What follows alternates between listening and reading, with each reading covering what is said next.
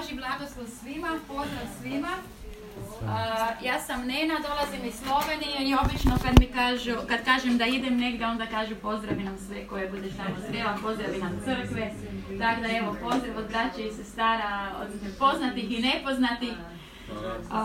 Ja bih se htjela zahvaliti prije svega pastorima, pastor Carmelo i Ivona, da ste mi odstupili vrijeme, da ste me pozvali.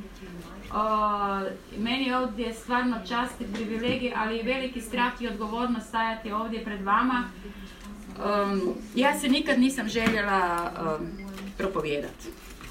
Ja sam željela biti motivacijska govornica za ljude u svijetu. Ali kaže, nikad ne reci nikad. Mi imamo svoje planove, a Bog ima svoje. I ja još jednu stvar želim reći, ja neću propovijedati. Ja nisam biblijski učitelj, ja nisam teolog. Ja imam jedan problem.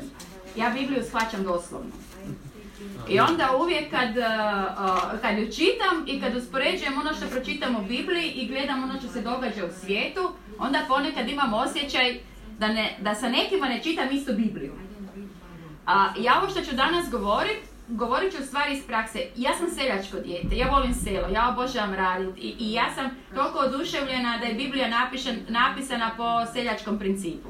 Jeste to shvatili? Kaže šta siješ, što ćeš žeti i tak dalje. I stvarno, ja volim biti vrlo logična i vrlo praktična.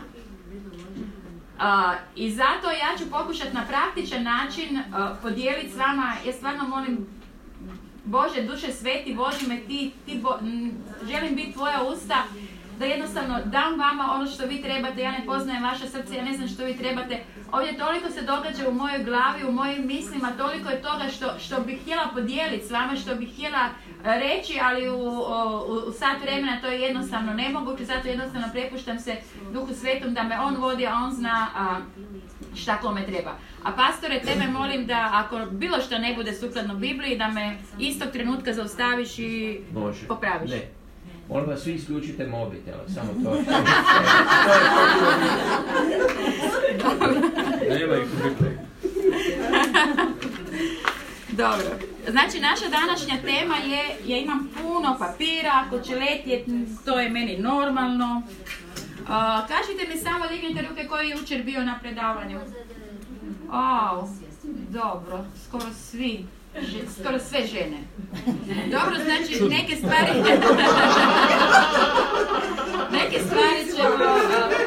stvari ćete ponovno danas vidjeti. Samo da dignem pogled na sat. Čuli smo? Dobro, međusobni odnosi i emocije. Danas se toliko u svijetu govori o međusobnim odnosima i emocijama. To je jedno područje gdje možete jako dobro zaraditi ako se možete prodavati. Ako se znate prodavati. Ljudi u ovom svijetu strahovito, kažu Slovenci obupno, usput molim ako mi izgubim koju hrvatsku riječ, oprostite mi, pomozite mi naći. Znači strahovito žele imati dobre odnose. Ljudi bi dali milijone da mogu imati dobre odnose. Znate, ja sam u zadnjih godina, inače sam motivacijska govornica i radim u raznim poduzećima, imam seminare otvorene, imam seminare u poduzećima i posljedično ljudi dolaze kod mene po savjete i tako dalje. Ali ja u posljednjim godinama toliko doživljavam da ljudi koji su situirani, znači imaju što si možeš i ne možeš zamisliti. Imaju love, ja kažem, ja ne bi znala ni napisati koliko oni imaju love. A ljudi su prazni u duši. Nesretni su. Nezadovoljni su. Razboljevaju se. I to mi toliko skače, toliko vidim, toliko mi Bog pokazuje da sam stvarno, toliko sam zahvalna za taj mir koji nadilazi svaki razum. Mir koji nadilazi svaki razum samo jedna osoba nam može dati. Isus Krist, naš trojedini Bog, Otac, Sin i Sveti Duh. Mir koji nadilazi svaki razum, bez obzira u kakvoj situaciji se nalazimo, bez obzira u kakvom okruženju, imali ili ne imali. Samo Bog može dati taj mir. Samo Isus Krist je onaj koji to može dati. Vi koji ste, ako je ovdje ko prvi put i ne razumije šta to znači, nek to pita onoga koji ga je doveo. Onda iduća stvar što mi je danas došla na ujutro kad sam se probudila, bila je sljedeća. Nije čovjeku dobro biti sam. Jer znate da to Biblija kaže? A općenito da se moramo udati, oženiti. Ali baš me se dotakla ta riječ, nije čovjeku dobro biti sam. Mi smo stvoreni da živimo u zajednici. Prvo u zajednici sa Bogom, a onda u zajednici jedan sa drugima. I to je nešto divno. A neprijatelj baš na tom području radi. Rastavlja obitelji, rastavlja bračne drugove, rastavlja prijateljstva, rastavlja crkve ili kak se kaže rastavlja, koju bi još riječ upotrijebili, razdvaja, pravi svađe i tak dalje. Ali kome osim mene je lijepo kad me je s nekim lijepo, ne znam drugačije reći. Ali gdje se mi volimo vratiti? Gdje se volimo vraćati? Tamo gdje nam je bilo lijepo, tamo gdje se ugodno osjećamo, tamo gdje smo se osjećali prihvaćeno. Tamo se mi volimo vraćati, pa bilo da je to, ne znam, na posao, bilo da je to crkva, bilo da je to neko društvo u kojem funkcioniramo. Mi se volimo vraćati tamo gdje se osjećamo prihvaćeni. I upoznala sam prije nekog vremena jednu gospođu koja ima, ne znam, doktorate, magisterije, nazive, znanja, ali 50 je godina, ima sposobnosti i talenata, ono stvarno, wow, stani pa pani, ali žena se još uvijek osjeća neprihvaćeno. Žena još uvijek traga zato, ona želi još jedan doktorat, još jedan magisterij, još nešto raditi, samo da se osjeća prihvaćeno. Mi se nikad nećemo osjećati prihvaćeni dok god ne prihvatimo prihvaćenost od našega Boga. Bog je taj koji nas prihvaća onako kako jesmo. Bez obzira da li se mi sami sebi svidjeli ili se ne svidjeli. Ali Bog nas je prihvatio. Isus Krist je za nas umro da bi mi bili prihvaćeni. I ja osobno mislim, ne morate se sa mnom slagati, da je preduvjet da se mi osjećamo prihvaćeni to da mi prihvatimo bezuvjetnu ljubav našeg Boga. Tek onda kad mi prihvatimo bezuvjetnu ljubav našeg Boga, onda mi možemo voljeti ljude oko sebe. Ja ne znam kako je s vama, da li je neko u prošlosti osim mene napravio neku glupost, prihvatio krivu odluku, da li neko ima slabe navike i tako dalje. Nema ovdje tako. Zbog čega vas to pitam? Zato što ljudska priroda je sebična, usmjerena sama u sebe, još pogotovo ova novodobna učenja. Moraš biti sretan, ti zaslužuješ, ako želiš biti sretan kupi si L'Oreal jer se cijeniš, ne znam ko ima tu reklamu. Znači sve se usmjerava na to da budeš sretan, da budeš zadovoljan, ali uglavnom s tim i s vanjskim stvarima. Da si dobro obučen, da se dobro najedeš, da dobro izgledaš i tak dalje. Nije važno da si pametan, bolje da si glup, ali važno da si lijep. To je jednostavno ona poruka koju ja dobivam iz svijeta, iz medija i tak dalje. I ta ljudska priroda toliko je usmjerena sama u sebe da gleda u drugima ono što im se ne sviđa, a u sebi gleda joj, koliko sam ja super, jel tako? Da li vam se kod nekoga dogodilo, da vam se kod nekoga nešto ne sviđa? Da vam... Kršćani ste. Stvarno? Mi to još bolje vidimo. U duhu svetu, jel da? Šalim se. Znači, neki imaju problem s tim ako si kršćanin da moraš biti savršen. Mi jesmo dragocjeni, mi jesmo jedinstveni, mi jesmo vrijedni, ali nismo savršeni, nismo nenadomjestivi i nismo nepogriješivi. To je vrlo velika razlika da smo toga svjesni. Pastor, ja vas molim, svi slušajte sad ovdje. Pastor nije Bog. Nije savršen. Oprosti, Karmelo. Ja sam daleko od savršenosti, ali Bog kaže, znate ovo, da Bog ne bira sposobne, nego usposobi izabrane. Zašto to govorim? Zato što često doživljavam kad ljudi koji odnaprijed stojimo, znači pastori i razni ljudi koji govorimo odnaprijed, masa ljudi očekuje da smo mi stvarno savršeni. Ono kako oni nas imaju u glavi, mi tak moramo funkcionirati. I onda ako slučajno napravimo nešto, neku glupost ili nešto, onda se ljudi naljute na Boga. Pa on nije savršen, ja više neću ići u tu crkvu. I đavo ima tu sposobnost da toliko, da baš zavadi ljude, da baš na tom području. Zato ja vas molim da danas prihvatimo. Niko među nama nije savršen. Oprostite, da li je neko ovdje savršen? Da li se vidi savršen? Ja mislim da nismo savršeni, ali usprkos toj nesavršenosti Bog nas voli. I želim praktično, znači recimo da je ovo crna točka, točka, tačka. Točka. Znate ono? Točkica. To je moja glavica. Velike uši, dugi vrat i ne znam dalje. Ajde, recimo ovo, to je neka stvar koja vam se ne sviđa kod nekoga. Ali ruku na srce, da li ta osoba ima i dobre osobine? 10, 20, 120. Ali kad se s njom prvi put sretnemo, šta općenito vidimo? Ono što nam se ne sviđa. Sad da vas pitam nešto. Ovo što pitam ne znači da provjeravam vašu inteligenciju, želim samo da vam pokažem kako funkcionira ljudska priroda. Kada nešto radite ili govorite, da li u onom trenutku mislite da je to ispravno? Jako je važno da smo toga svjesni. Znači, ako nismo profesionalni lopovi ili profesionalni lažljivci, kada nešto radimo ili govorimo, u onom trenutku mislimo da je to ispravno. I gledajte sad ovo, ako mi spojimo ovo što sam na početku rekla, pitala sam vas jeste napravili neku pogrešnu odluku, neku glupost i tak dalje, znači došli smo do toga da niko među nama nije savršen. I onda iduća stvar, kad nešto radimo ili govorim, mislim da je to ispravno.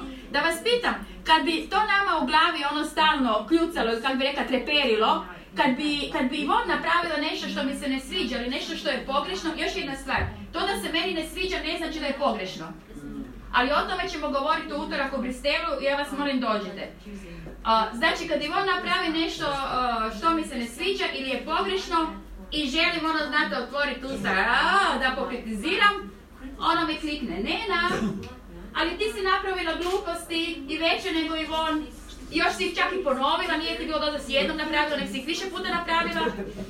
Da li bi ja onda bila strpljivija ili nestrpljivija do Ivon? Ako bi ja bila svjesna da nisam savršena. Ja vas molim, prva od stvari koje stvarno želim da idu danas s vama van. Ajde da prihvatimo tu svoju nesavršenost, to je prva stvar. A druga stvar je, ako ja želim prihvatiti tuđu nesavršenost, moram prvo prihvatiti svoju. Znači, niko među nama nije savršen, ali ja ne mogu prihvatiti Jeleninu nesavršenost dok god ja ne prihvatim svoju. Znači, prvo ja moram prihvatiti, Nena, jesi dijete Božje, Nena, Bog te ljubi, volite, Nena, Bog ima prekrasne stvari za tebe, Bog ima poslanje za tebe, Bog te može upotrijebiti usprkos svojim glupostima, ali nisi savršena. Bog voli Jelenu. Znate, ja sam se često puta pitala kako Bog može voljeti druge ljude koji su slabiji od mene. Ja znam da vi niste takvi, ali ja jednostavno podijelim ono što sam razmišljala. Pa kako ga možeš voljeti? Pa ljenije, pa sporije, pa tak se ponaša. I meni je u odnosima jako pomoglo. Kad mi je neko išao na živce, kad nekog nisam voljela, kad mi je neko u navodnicima smetao, ja sam molila, Bože oprosti mi, Bože pomozi mi da tu osobu vidim svojim očima. Pomozi mi da je gledam svojom ljubavlju jer ja ne mogu u svojoj snazi. I prvo sam to napravila u mislima i kad sam tu osobu srela, onda sam ju pozdravila, išla do nje i uvijek ju blagoslavljala. Znači, Bože, blagoslovi tu osobu, neka se u njenom životu dogodi ono sve što ti želiš i pomozi mi da tu osobu vidim s tvojim očima. Kad god vam neko ide na živce, ja vas molim, prisjetite se da Bog voli i tu osobu. Ja vjerujem da će nekome to pomoći. I šta se sad događa ako ja gledam samo ovu crnu točku? Ako kod Ivon gledam samo ono što mi se ne sviđa, šta će se dogoditi kroz neko vrijeme? Ništa ti se više ne sviđa. Kroz neko vrijeme će doći do toga da ništa dobro više kod nje ne vidim. Ivon se ne može, sve pogrešno radi, baš je čudna i znate posljedično šta se događa? Tražim ljude koji razmišljaju kao ja. I to točno ono, mi već znamo koga ćemo. Ja ti moram reći, znaš li ti šta je Ivon rekla i kak je napravila? Jel da je to baš ono glupo bilo? I onda se, znate, počnemo grupirati. Moja grupa, u navodnicima, ali Ivon ima i svoju grupu. I to đavo radi. U poduzećima, u crkvama, na radnim mjestima, u familiji. Danas da jedni protiv drugih pričamo. Nemojmo to dozvoliti. Kaže, đavo dolazi sam zato da kolje, krade i ubija, jel tako? To je ono bilo što sam za početak željela podijeliti, znači nemojmo dozvoliti. Ajde da gledamo jedan drugoga sa Božjim očima. Jučer smo stalno trenirali, ja sam dragocjen. Ajde da pokažemo kako je to išlo. Ja sam dragocjen. Sad kažete susjedu. Ti si dragocjen. Ti si dragocjen.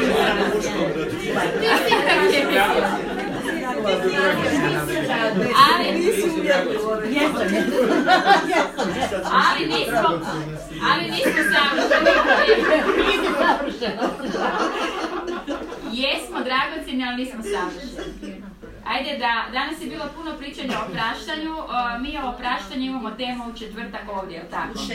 U 6 sati. Ja vas isto molim, ako poznajete nekoga koji ima problem na tom području, dovedite ga, jer poznajem puno ljudi koji se upropašte život zato što ne mogu drugima oprostiti, a ja mislim da je ovo područje općenito gdje treba stvarno puno raznih opraštanja. Premali nam je prostor. Premali je prostor. Pa dobro, ako bude više prijavamo, stisnut ćemo se, da, budemo stajali. Znači, ja bi sam nekih točki se dotaknula.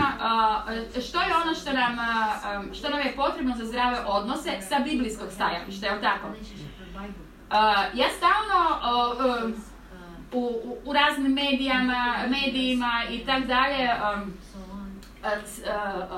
vidim kak piše slijedi svojim emocijama, ako želite dobre odnose morate napraviti to i to, tak se tako osjećaš, napravi. Ali to nije biblijski. Mi ne slijedimo svojim emocijama.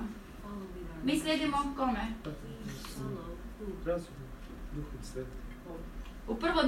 Prvo slijedimo našemu spasitelju, jel tako? Slušamo Duha Svetoga, a slušamo zdrav razum i radimo ono što je ispravno.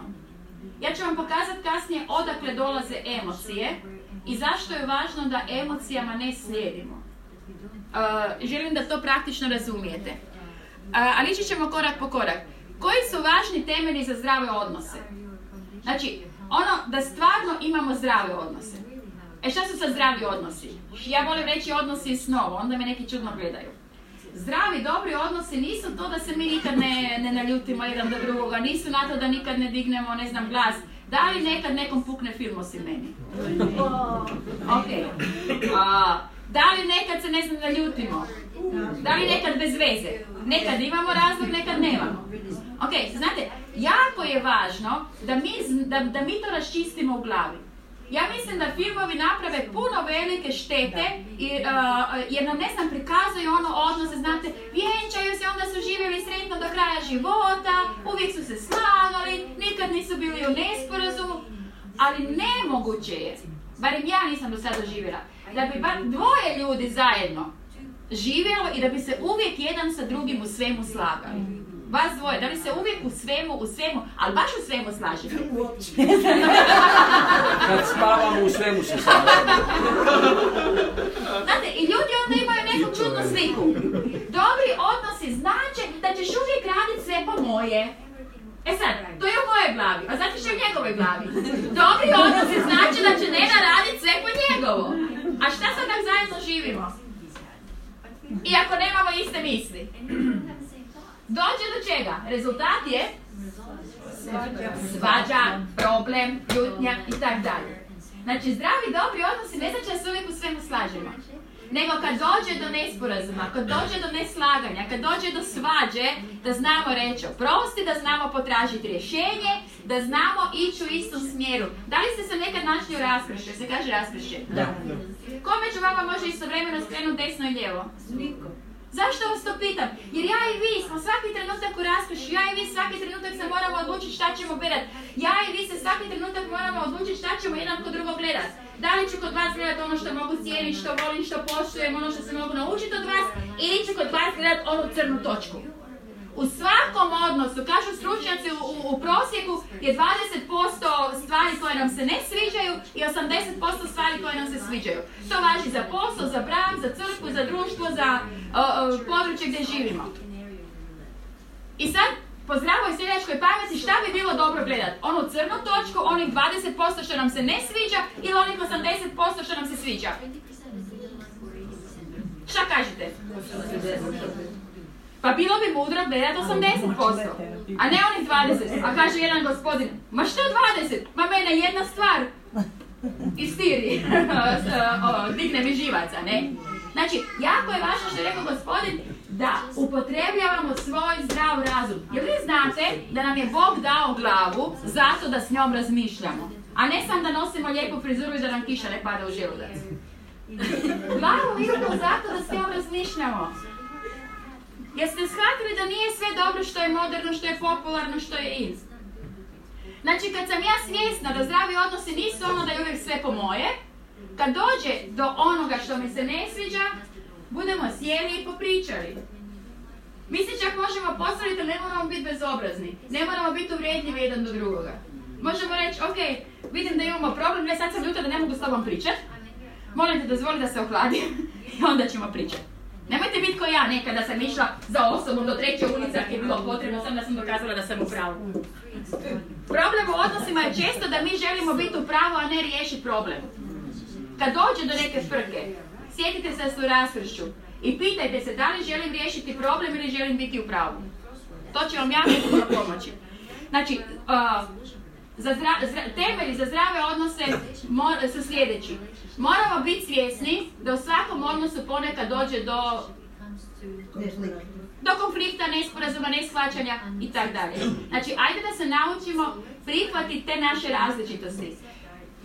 U utorak u hotelu Bristol govorimo o tome zašto mi na iste stvari različito gledamo. Da li vam se nekad dogodilo da ste nekoga popravljali, ne govorimo o odgoju djece, neko je nešto napravio na sveti, a zašto je to tu, a zašto nije tu? Da li je neko se nekad naljutio kak je WC papir okrenut? Ha? Je. Utorak ćete saznati zašto to radimo. I pomoći ćemo vam da lakše živite sa drugim ljudima. Za zdrave odnose, znači, moramo biti svjesni da prihvatimo tu različitost. O tome govore Rimljani, o tome govore Korinčani, o tome govore Efežani, o tome u stvari govori cijela Biblija, Petrovo pismo, ali neću se sad u to upuštati jer ćemo govoriti o tome u utorak. Znači, za dobre odnose, reći ću samo ovo, jako je važno da prihvatimo, iako ne razumijemo, slušajte me, da prihvatimo, iako ne razumijemo, da iste stvari drugačije vidimo, čujemo, radimo, osjećamo i doživljavamo. Ja ne moram razumjeti kako si to napravio i zašto si to napravio, Karmelo.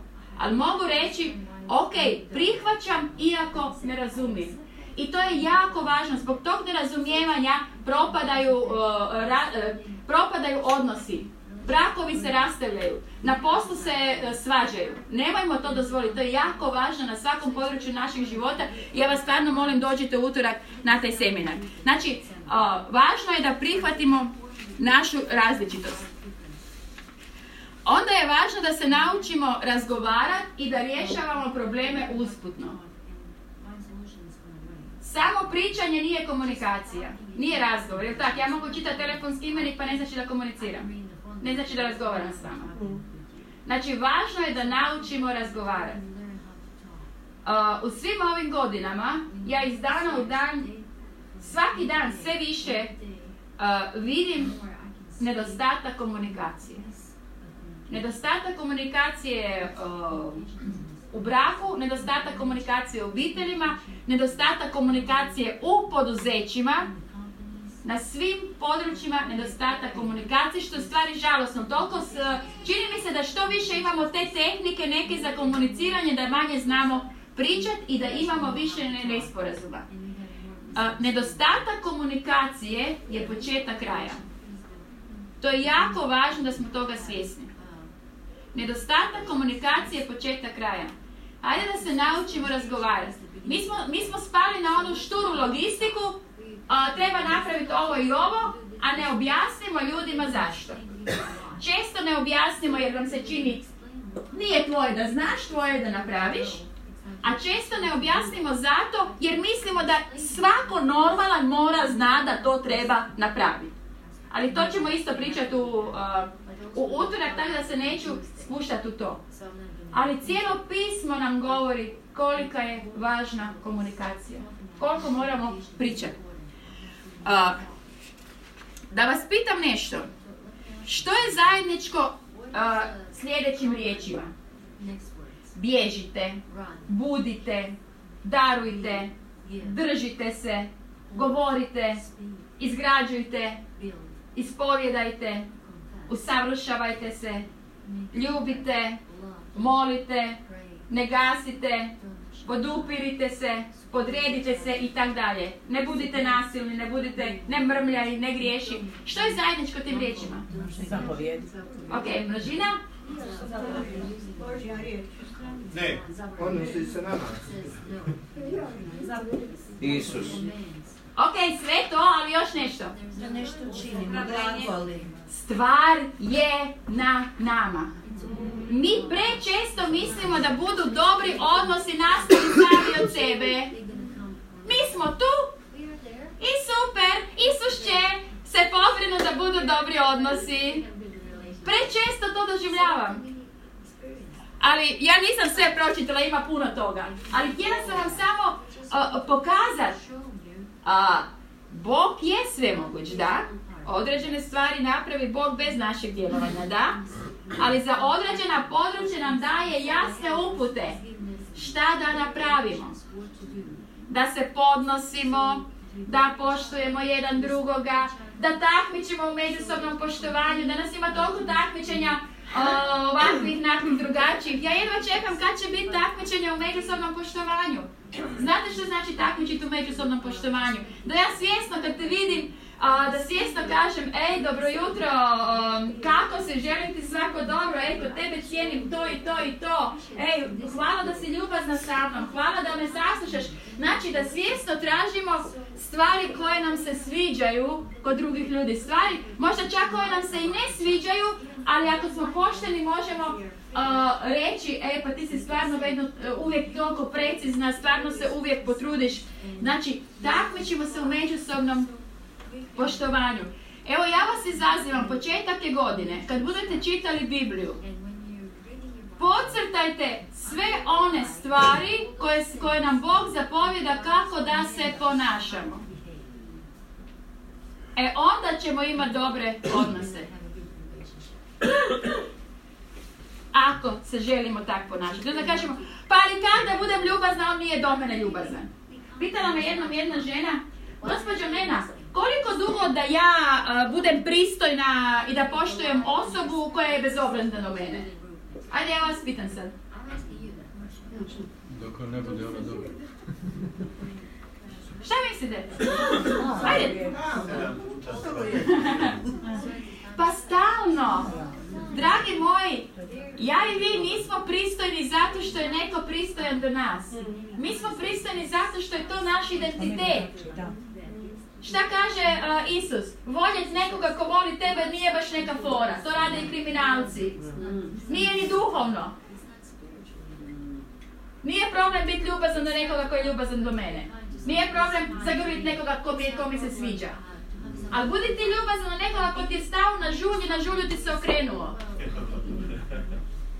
Mislim, čisto praktično, ali istina ni. I sad, jedna stvar što mene jako boli je kad vidim kak kršćani često padamo na ispitu u međusobnim odnosima na poslu. Neki kažu, ne možeš ti mene tak malo platiti koliko mogu ja malo raditi. Kršćani. A ko je naš glavni poslodavac? Šta kaže u Kološanima? Šta god radimo, radimo kao za Isusa Krista. Mi idemo na posao zato da budemo plaćeni, istina. Trebamo novce da možemo platiti čekove, troškove i tako dalje. Ali, mi se ne trudimo zato jer imamo dobru plaću. Još jedna stvar. Onaj ko se ne trudi, kad ima malu plaću, vjerujte mi, neće se nikad ima veliku plaću. I sad još jedna stvar. Više stvari vam želim reći. Ajde, prva stvar. I molim te dođi ovdje. Da vas nešto pitam.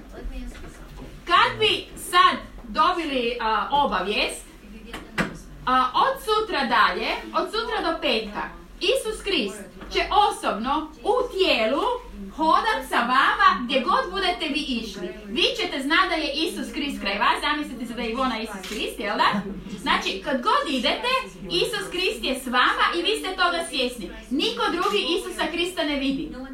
Da vas pitam, idemo na posao, joj, dobar dan, Bog, kako ste danas, joj, kako vas nisam vidjela, joj, direktorice, ima nešto danas dodatno za napravi, danas, mogu si uzeti malo vremena, ali treba nešto napraviti.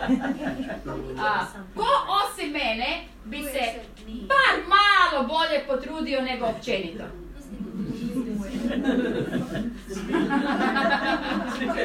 Ok, hvala Ivon. Želim praktično. Mi često znamo u crkvi, diži ruke, Bože, upotrijebi me, volim te, slavim te, neka bude moruđanat u tvojim rukama. I Bog ti ispuni želju, pošalje ti nekoga ko te povrijedi. I ti, Bože, zašto ja? Jučer je jedna sudionica rekla, a zašto ne ja, Bože? Kaže, a kad imamo dobre stvari, kad smo sretni, da li onda kažemo, a Bože, zašto ja? Ko je rekao, Bože, zašto si me usrećio? Često zaboravimo reći hvala. Ja vam sam praktično želim pokazati, ali Isus Krist je svaki trenutak s nama, ljudi moji. Svaki trenutak. I ja samo želim da posložimo u glavi. Hajmo posložiti u glavi. Bez obzira koliko je moj šef bezobrazan, bez obzira koliko je nepristojan, šef, suradnik, nadređeni, podređeni, moj glavni gospodar je Isus Krist. Petar kaže, zašto ne podnosite nepravde? Jakov kaže, džabe vam vjera ako nemate djela. I znate šta vam obećavam? Ako mi ispunjavamo ono što Isus Krist nama zapovjeda, usput on nam kaže, nećete dobiti veću kušnju nego što možete podnijeti. I svake kušnje daće nam ishod. I nemojte mi vjerovati, ali probajte. Ako se vi ponašate u skladu s Isusom Kristom, s njegovim uputama, s njegovim zapovjedima, pa to je, mi uopće ne moramo govoriti evanđelje. Znate zbog čega? Jer ljudi budu rekli, pa kak ti možeš biti do njega ljubazan, a gle šta ti radi? Pa kak možeš ne ogovarati ga, a znaš kak je on tebe ogovarao? I tu imamo krasnu priliku šta? Da podijelimo evanđelje. A po drugoj strani poznajem ljude koji idu s Biblijom okolo, tuču po glavi, znaš, Isus Krist, znaš, ići ćeš u pakao. Što je istina, da se razumijem. Mislim, ne idemo u pakao, vidi ga. Ako ne prihvatiš Isusa Krista i tak dalje. Ali čekajte, da vas pitam, da li ćete vi mene saslušati ili ćete pobjeći od mene? Mislim, u tom slučaju mora biti ono stvarno baš Božja strelica da to prihvatiš. Šta Bog nekad napravi, ali u većini slučajeva... Ne, ja samo želim praktičko, da malo poslužimo neke stvari u glavi. Kažemo, Bog je ljubav, a ljude ogovaramo. Bog je ljubav, a ljudi osuđujemo. Ja se toliko puta prisjetim i rekao, Bože, hvala ti što si me izvukao tam gdje sam bila.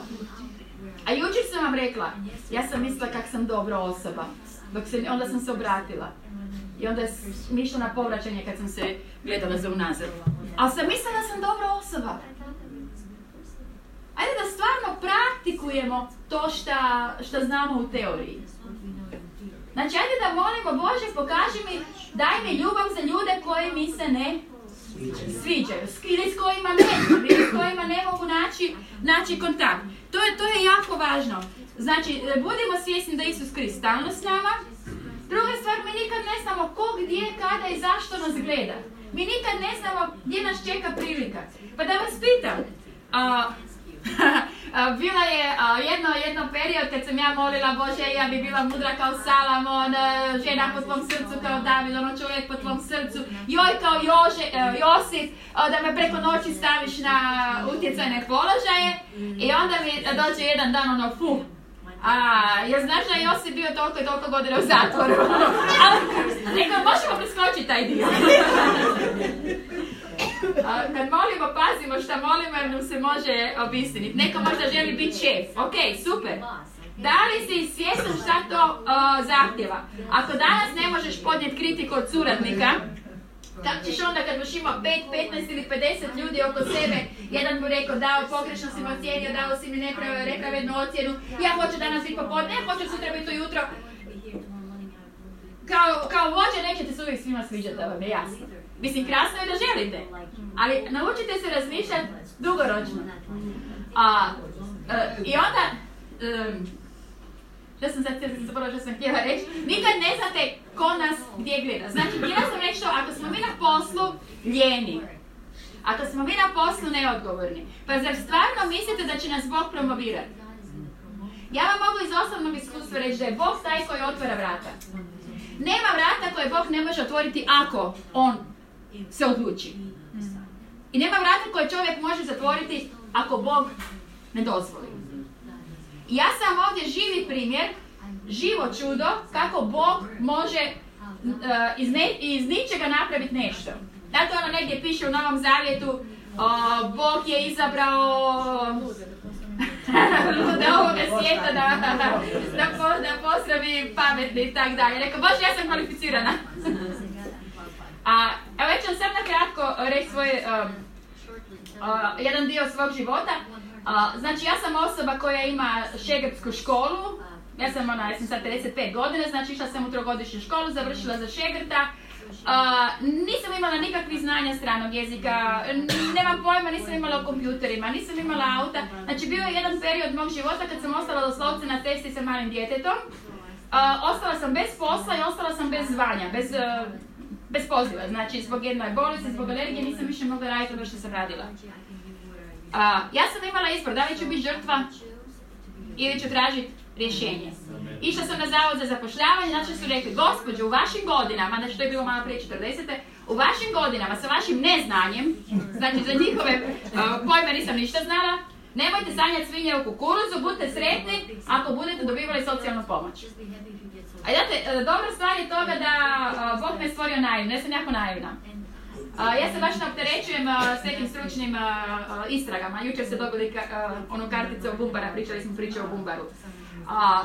Znači, ja sam se pitala, ok, jer ja sam vrijedna, nisam ljenčina, volim raditi, ok, pa mora nešto biti što mogu raditi. I pitala sam se šta znam raditi. Znači, nisam uveličavala probleme, nek sam tražila rješenje. I krenula sam s onim što je cijeli život bio neki moj hobi. Znači, ja sam uvijek voljela ljude i uvijek sam pomagala ljudima, išla sam uz posao, sam išla na razne seminare i tako dalje. Gdje god sam radila, htjela sam biti najbolja. Jednostavno, jer sam odgojena u tom uvjerenju da ono što radiš da moraš dobro odraditi. Znači, nisam neki polovičar, tako se kaže. Ono što radim, to odradim super. I ja sam jednostavno počela korak po korak. I evo sad sam došla do toga da predajem direktorima, menadžerima, psiholozima, liječnicima, znači ljudima koji su daleko iznad mene po svom obrazovanju. Uskoro kad sam se obratila dobila sam proročku riječ da ću utjecati na ljude svih nivoja, onda nisam imala pojma o čemu govori jer onda mi je bilo dobro. Tako da usput rečeno ako dobijete neku riječ proročku, to ne znači da će biti odmah sutra. Može biti, ali ne mora značiti. Nemojte onda vi na svoju ruku to raditi. Htjela sam vam samo to reći, ja sam slijedila onome što je bilo u meni. Hodi korak po korak i Bog je otvarao vrata. I onda me ljudi pitaju, a kakve veze imaš? Rekao, ja imam najbolju moguću vezu. I ja sam često žalosna kad čujem kršćane kako govore prokletstvo u svoj život i kažu, danas ništa ne možeš jer nemaš pagu, jer nemaš vezu. Pa nemaš možda ljudsku vezu, ali imaš najbolju moguću vezu. I znate šta Bog kaže? Svezao si se sa svojim ustima. Ako ja kažem, ništa se ne može, to je nemoguće, Bog rekao ženo, neka ti bude po tvojoj volji? Pa ne po tvojoj volji, po tvojoj vjeri. Jer znate da Isus to kaže? Neka ti bude kako vjeruješ. Šta Bog kaže? Vjera je kada moliš, vjeruj da si već dobio. A šta mi? Joj, napisala sam molbu za zapošljenje, ali znaš, neće biti ništa od toga. Upravo smo prokleli ono što smo napisali. I izjavljamo da je naš Bog, da je našemu Bogu nešto nemoguće. Ajde da malo, nemam pojma zašto sam otišla u ovom smjeru, vjerovatno neko treba to čuti, ali hajde da malo protresemo tu našu vjeru. Da li je naša vjera sam na papiru, samo u tradiciji, ili naša vjera u našem životu? Ok, Bože, meni se tak čini, ali ja tebi vjerujem. Ok, Bože, što da napravim? Ja li Nena, ti nemaš ovo i ovo i ovo. Ok, nemam, ali ja u sebi ono, znate, kad znaš da znaš da znaš da znaš. A onda ideš. I onda napraviš. I čak i ako ti ne uspije, ok, nisi izgubilan zbog toga. Pokušiš na drugi način. Zato ja vas molim, nek vas ne spriječavaju ni godine, ni obrazovanje ili neobrazovanje. Kad se Bog nešto odluči, njemu je sve moguće. I onda, znate, ljudi me pitaju, ja obično kad šaljem ponudu, ja samo napišem da sam motivacijska govornica, napišem svoje iskustvo, sada da imam jako puno referenci i uopće ne pišem ništa o obrazovanju. I ljudi uglavnom ne pitaju. I onda poslije seminara, gospođo, kakvu školu imate, jer ste klinički psiholog, jer ste ovakav, jer ste onakav, onda ja kažem da sam kuharica. Onda mi ne vjeruju. Haha, počnu se smijati i ne vjeruju. Znate ono, ljudima kažeš istinu, oni ne vjeruju. Ja vas molim, podredite se Bogu. I on će napraviti ostalo. Mi previše smo strahovani. U strahu od okolnosti. Okolnosti nisu uvijek koje nam se sviđaju daleko od toga. A gledajte, proživjeli ste daleko gore stvari kad je bio rat i 10 stvari, to ste proživjeli, niste proživjeli slučajno, proživjeli ste zato da urodimo rod. Ja moram ići dalje. Znači, ajde da preuzmemo odgovornost za odnose. Tema je odnosi i emocije. Da preuzmemo odgovornost za odnose. Znači, odlučimo se danas i tu da ćemo na radnom mjestu biti ljubazni do ljudi koji su do nas neljubazni. Ako radite na šalteru, kako dočekujete ljude? Da li im se nasmijehnete ili si mislite šta si došao, šta me smetaš na poslu? Kad sretnemo na stubištu nekoga, da li se naši susjedi poznaju? Da li nas poznaju po onome, to je ona koja nikad ne pozdravi, samo ovak ide? Ili je to ona koja se osmijehne, koja kaže dobar dan, ako imate 3 vrećice, jel vam mogu pomoć? Da li je to ona koja, ne znam, pred ulazom pokupi papirić iako ga ona nije bacila? Ljudi vide. Ljudi nas gledaju. Džabe meni moje propovjedi ako ja ne radim ono što, ako ne živim ono što propovjedam. Šta ja poručujem ljudima oko sebe u svakidašnjem životu? Šta poručujem svojim susjedima? Imam snahu koja mi se možda ne sviđa, šta ću ja sad svojoj susjedi? Pričat preko nje ili ću reći sretna sam da je moj sin i snaha da se razumiju? Mislim, njih dvoje se razumiju, a meni se ne sviđa, recimo. Mi imamo, šta priča naš jezik? Mi svaki trenutak imamo priliku da svjedočimo sa svojim ponašanjem. Ajde da preuzmemo svoj dio odgovornosti. Što nam najčešće nedostaje u odnosima? Ja imam do kada? 15 do 12 ili do 12? Do 2, pa evo, samo... Jel može do 12? Može do 7 na večer. Ne, to ne može jer u 5 imamo u Čapljini. Ok. Stručnjaci su dokazali da nam u odnosi, da za naše zdrave odnose su jako važna duševna hrana. Mi kao kršćani znamo da smo trodimenzionalna bića, duh, duša i tijelo. Naše tijelo treba hranu, jel da? Ćevapčiće, ražniće, kiselo zelje, ne znam, jedete u Bosni kiselo zelje, ne jedete? Sarmice! Sarme, da. Znači, umorni smo, idemo spavati, žedni smo, pijemo. Naš duh treba hranu, to je za nas kršćana, je to Božja riječ, jel tako? A šta je naša duša? Mi smo duh, duša i tijelo. I kaže u Svetom pismu da bi vaša, da budete neoporečni, kako se kaže neoporečni? U duhu, dušu i tijeli da budete zdravi, nešto u tom smislu. Neka cijelo vaše tijelo, duh, duša i tijelo bude zdravo. Besprijekorno. Ajde, i puno pjesama imaš, pogotovo na jugu. Dušu ti svoju daje, moja duša krvari. To je za moju dušu. Da li ste vi nekad rekli, joj, to je za moju dušu? Ajde, šta je duša, jel znate? Razum, znači razum, volja, misli i posljedično emocije. Hrana za našu dušu je, bez obzira na godine, 5 puta P. Pažnja, poštovanje, pohvala, prihvaćenost, priznanje. Pažnja, poštivanje, pohvala, prihvaćenost, priznanje. Ja nemam sad vremena o tome govoriti. Ja ću vam poslati sažetak koji ima mail, neka mi ga napiše. Ako ste ga jučer napisali, napišite ga i danas, jer to će biti samo za današnji seminar poslati. Ko želi sažetak, nek napiše mail i nek šalje dalje. Da vas pitam, čisto na brzinu. Svi mi trebamo pažnju, jel tako? Svi mi trebamo poštovanje, svi mi trebamo pohvalu, svi mi trebamo prihvaćenost. Nedostatak prihvaćenosti je korijen svih ovisnosti. Osjećaj neprihvaćenosti, nevoljenosti, neljubljenosti.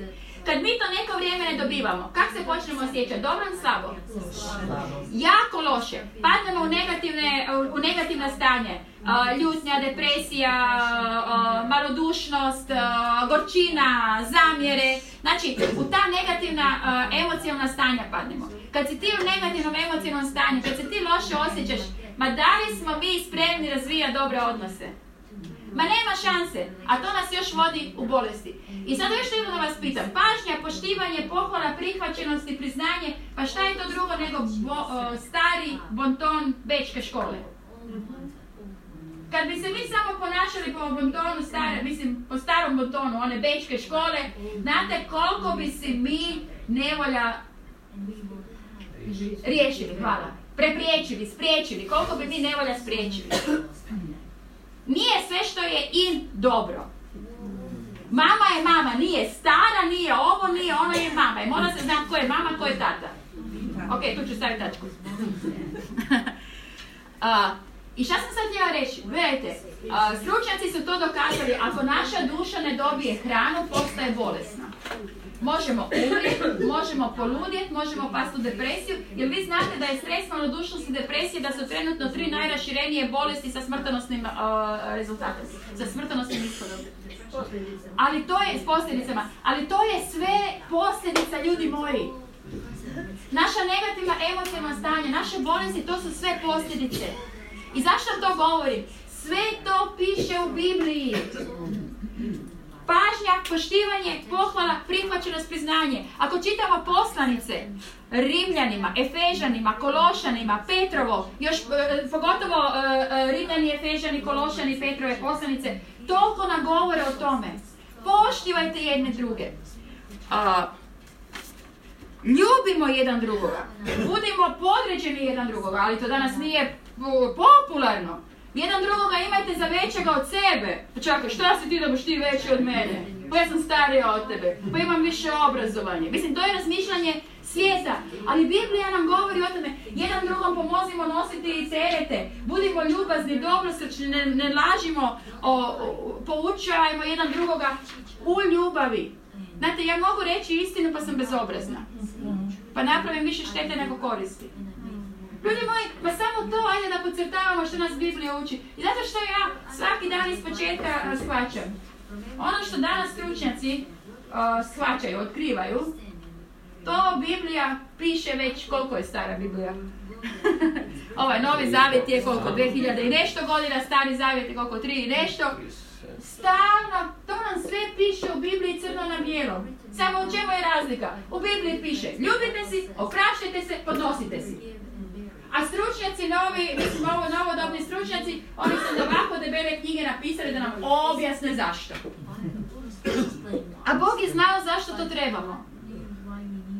Ajde da podnosimo jedne drugim, da prihvaćamo jedne druge i onda što mi je jako važno, da razumijemo kako naše misli funkcioniraju i otkud dolaze emocije.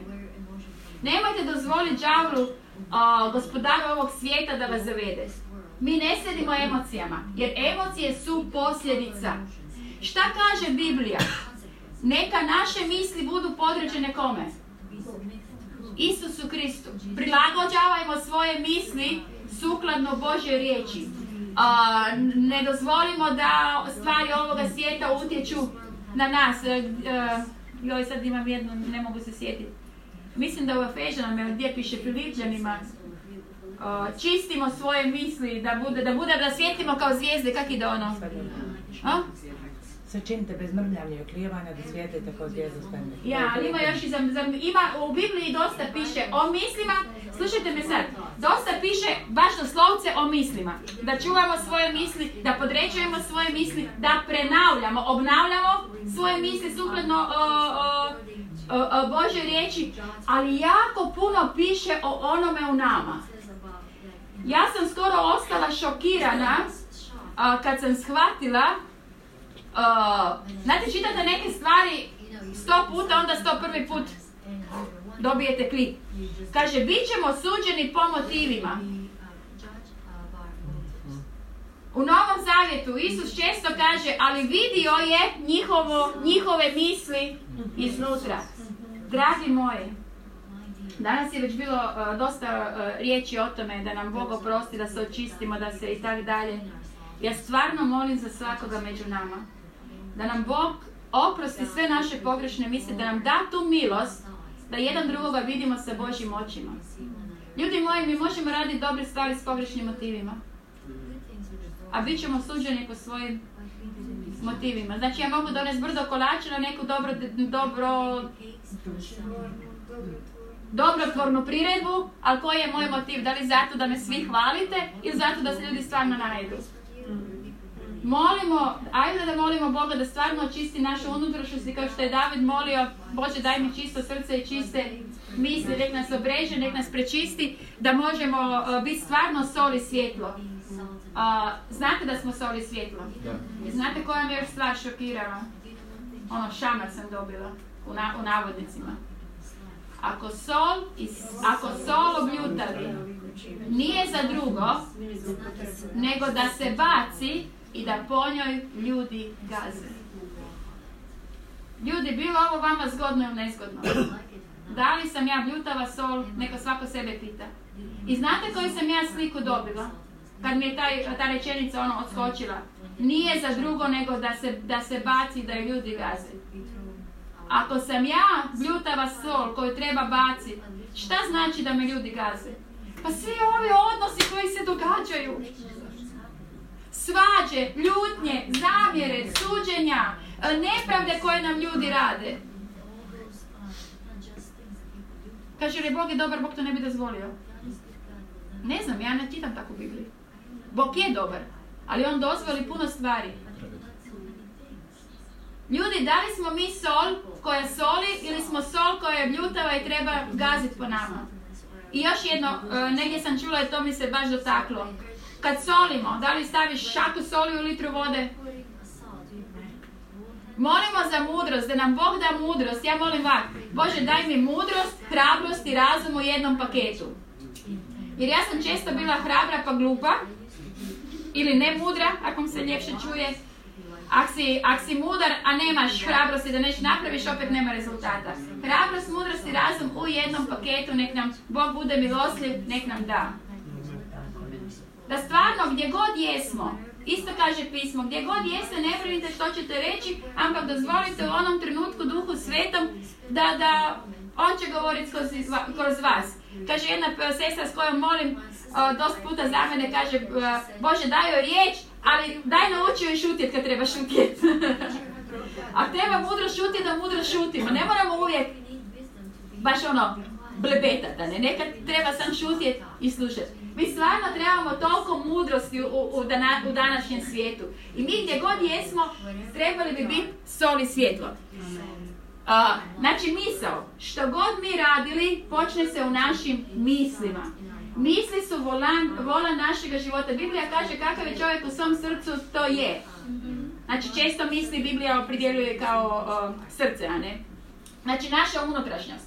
Da vas pitam, ako vi imate misli puno mržnje, kakve osjećaje imate unutar sebe? Da li možete biti puni ljubavi? Ne možemo. Misli su one koje proizvode naše osjećaje.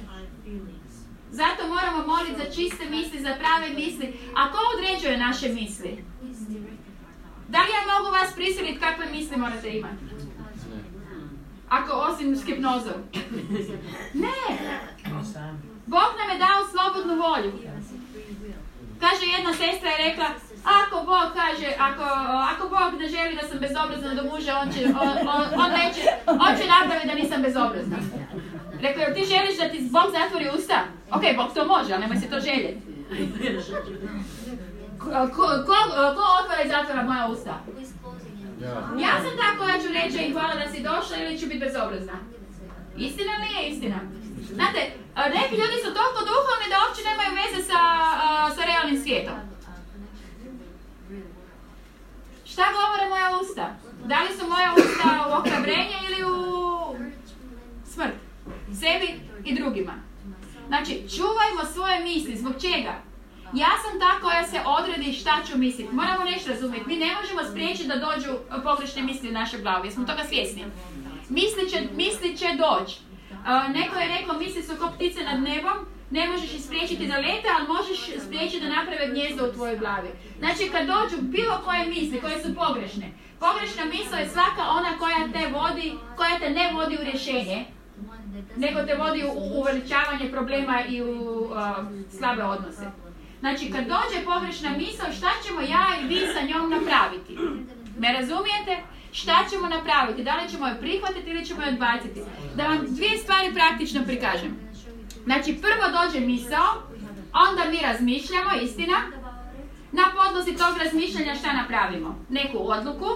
Na podlozi odluke idemo u akciju. Posljedično dobijemo rezultat koji nam se sviđa ili ne sviđa. Zavisi kakve su bile naše početne misli. To je jedna stvar. To ćete dobiti sve u sažetku pa si možete predočiti. Druga stvar, misao u mojoj glavi proizvodi emocije. Istina ili nije? Ako su moje emocije pune mržnje, kakvi će biti moji odnosi do vas? Tome slični. Znači, moji odnosi, ja vas molim, znači danas će tema emisli odnosi i emocije. Naši odnosi su toliko usko vezani sa našim mislima. Sa mislima. Jer emocije su posljedica misli. Ako ja o vama lijepo razmišljam, ja ću se unutar sebe tako sjećati, ja ću imati pozitivne emocije. Dragi moji, ako imamo pogrešne emocije, mi moramo promijeniti šta? Mi moramo promijeniti misli. Jedna pogrešna misao može uništiti cijeli naš život. Jel vidite svi ovu bocu? Zamislite si da je ovo vaša zdrava pamet. I onda dođe jedna pogrešna misao o vama, o nekomu, o nečemu. Jel vidite šta se događa? Jedna kapljica uništi cijelu bocu. Jedna pogrešna misao može uništiti naš brak, našu crkvu, našu obitelj, naš posao, naše zdravlje. Ako dozvolimo. Čuvajte svoje misli. Jer Isus Krist nam kaže u Novom Zavjetu: odbacimo i otklanjajmo. Danas ste dobili... sad vam pokažem. Ovdje imate sažetak kao biblijski, a po mailu ćete dobiti svjetovni. Ja sam izvukla one osnovne stvari šta mislim da bi mi kao kršćani trebali znati. Znači, Biblija kaže: odbacimo zlo, odbacimo djela tame, i onda su nabrojana. Gnjev, srdžba, opakost, to nam sve lijepo piše gdje? Galačani, Rimljani, u Efežanima piše, ali u Galačani su oni glavni koji nam to opisuju. Znači, Efežani kažu, ili Korinčani, uvijek to miješam, mi se ne borimo protiv čovjeka. Mi se borimo protiv onog duha koji je za njim. I ja vas molim, stvarno, pala bi na koljena, molim vas, u imenu Isus Krist. Ajde da molimo milost, da jedan u drugom vidimo Isusa Krista. Da kad nam istane neko na žulj, bez obzira da li je kršćanin ili nije, još pogotovo ako nije kršćanin, i ako se ponaša nepristojno, ako nam pravi nepravdu, da se ne borimo protiv njega, da ne tresemo njega, da ne tučemo njega, nego šta? Zamislite, iza njega je onaj zli duh. Zamislite da tučete njega, da se protiv njega borite. Ne zamislite, to je istina. Ali nama je lakše čovjeka nokautirati. I onda, pastore, ja znaš šta mi je rekao Ivica? Pa kako se može tako ponašati? I onda se ponašamo kao mala djeca. Mi se više bavimo sobom nego da evangeliziramo. Žao mi je što ovo moram reći, ali naše crkve su prepune bolesti. Prepune slomljenih odnosa. Pa nikad nije bilo, ne znam, u crkvama sad, vakav tečaj, nakav tečaj, tečaj ovoga, tečaj onoga. Pa kak ću ja tebe voditi, kak će slijep slijepoga voditi?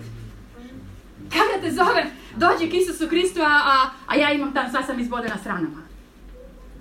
Ono, ispadnemo nekad baš razdijeljeni, razdvojeni. Nekad mi se čini da jednostavno više sad vjerujemo psiholozima nego Božoj riječi. Ali ti ne znaš, mene je moja mama u jednicu odbacila. Žao mi je. Ali dođite u četvrtak. Govorimo o praštini pa ćemo o tome govoriti. Znači, želim, evo, završit ću za 10 minuta. Pročitajte si ovo. Odbacimo, otklanjajmo. Odbacimo. To je moja odgovornost. Otklanjajmo. Što znači otkloniti? Vi mi nešto ponudite? Ne. Ne hvala. Ne hvala. To znači otkloniti. Ne hvala. Što znači odbaciti? Vidite, ovo sam donesla jedno zrno kukuruza. To je naša misao. Posadiš jedno zrno, vidi kakav cijeli hlip izraste. Obično su 2. Naše misli rode po svojim plodovima. Svucimo, nemojte se sad uplašiti, neću raditi striptiz. Ali Božja riječ kaže, želim vam praktično pokazati. Svucimo ono što nije dobro. Svucimo starog čovjeka. Znate, mi smo nekad izvana, tak smo lijepi. Dobar dan, brate, sestra, kako si? Danas ću staviti osmijeh broj 7. Ja sam jako dobro. I ljudi ponekad misle da kršćani ne smiju imati probleme. I zbog toga što to misle i ne rješavaju probleme u zajednici, sa pastorom, sa braćom i sestrama, dođe do katastrofa. Ok? Znači, ajde da bacimo prvo onu fasadu. I onda da si priznamo kakvi jesmo, da svučemo starog čovjeka. Ali nije dosta da svučemo, nego ga treba šta? Odbaciti. To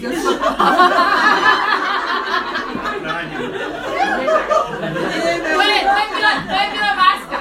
A sad, što još ima griješno u meni? Što je ono što me vuče nazad? Da li je to ljutnja, da li je to ljubomora, da li je to, ne znam, strah, sram. Šta je to još što nisam stavila na... Gdje? Na križ. Šta je to što se nisam priznala? I onda svučemo ta dijela tame, svučemo, doslovce odbacimo i obučemo šta? Milost Isusa Krista. Odbučemo Isusa Krista. A šta to znači? Isus Krist znači duboko milosrđe. Isus Krist znači dobrota. Znači krotkost, poniznost, strpljivost, opraštanje u četvrtak, gostoprimstvo, veselje, oklop vjere i ljubavi. Imaće sve napisano tamo. Oružje svjetla. Obučemo novog čovjeka. Zahvaljivanje, ljubav. Još jedan izazov za vas. Prvi izazov je bio da podvučete u Svetom pismu sve što se odnosi na odnose. Korinčanima 13:4:8 o ljubavi. Ljubav je, vjerovatno znate napamet. Ljubav je velikodušna, dobrostiva je ljubav, ne zavidi, ljubav se ne hvasta, ne nadima se i la. Ono znamo napamet. Koji hoće naš? Ajde, ja vas molim, za svaku riječ uzmite jedan tjedan. Znači, prva riječ je ljubav je velikodušna. Potražite u rječniku šta znači riječ velikodušna. Da li ja pokazujem velikodušnu ljubav? Ljubav ne znači voljeti ono kad mi se sviđaš. Ne, kad mi se ne sviđaš, da li ja mogu biti velikodušna do tebe? Da li mogu biti poštena do tebe? Da li mogu biti korektna do tebe? Da li mogu reći lijepu riječ o tebi? I da onda taj tjedan, ok, Bože pomozi mi da u tom tjednu budem velikodušna do svakoga koga sretnem. Onda iduća riječ je dobrostiva, ne zavidi. Znate, imate ne znam koliko, pola godine zaradi. Na svakoj riječi poradimo. Mi previše znamo u teoriji. Mi imamo toliko proučavanja Biblije. Ja ne znam kako je funkcionirala prva crkva kad uopće nije imala Sveto pismo.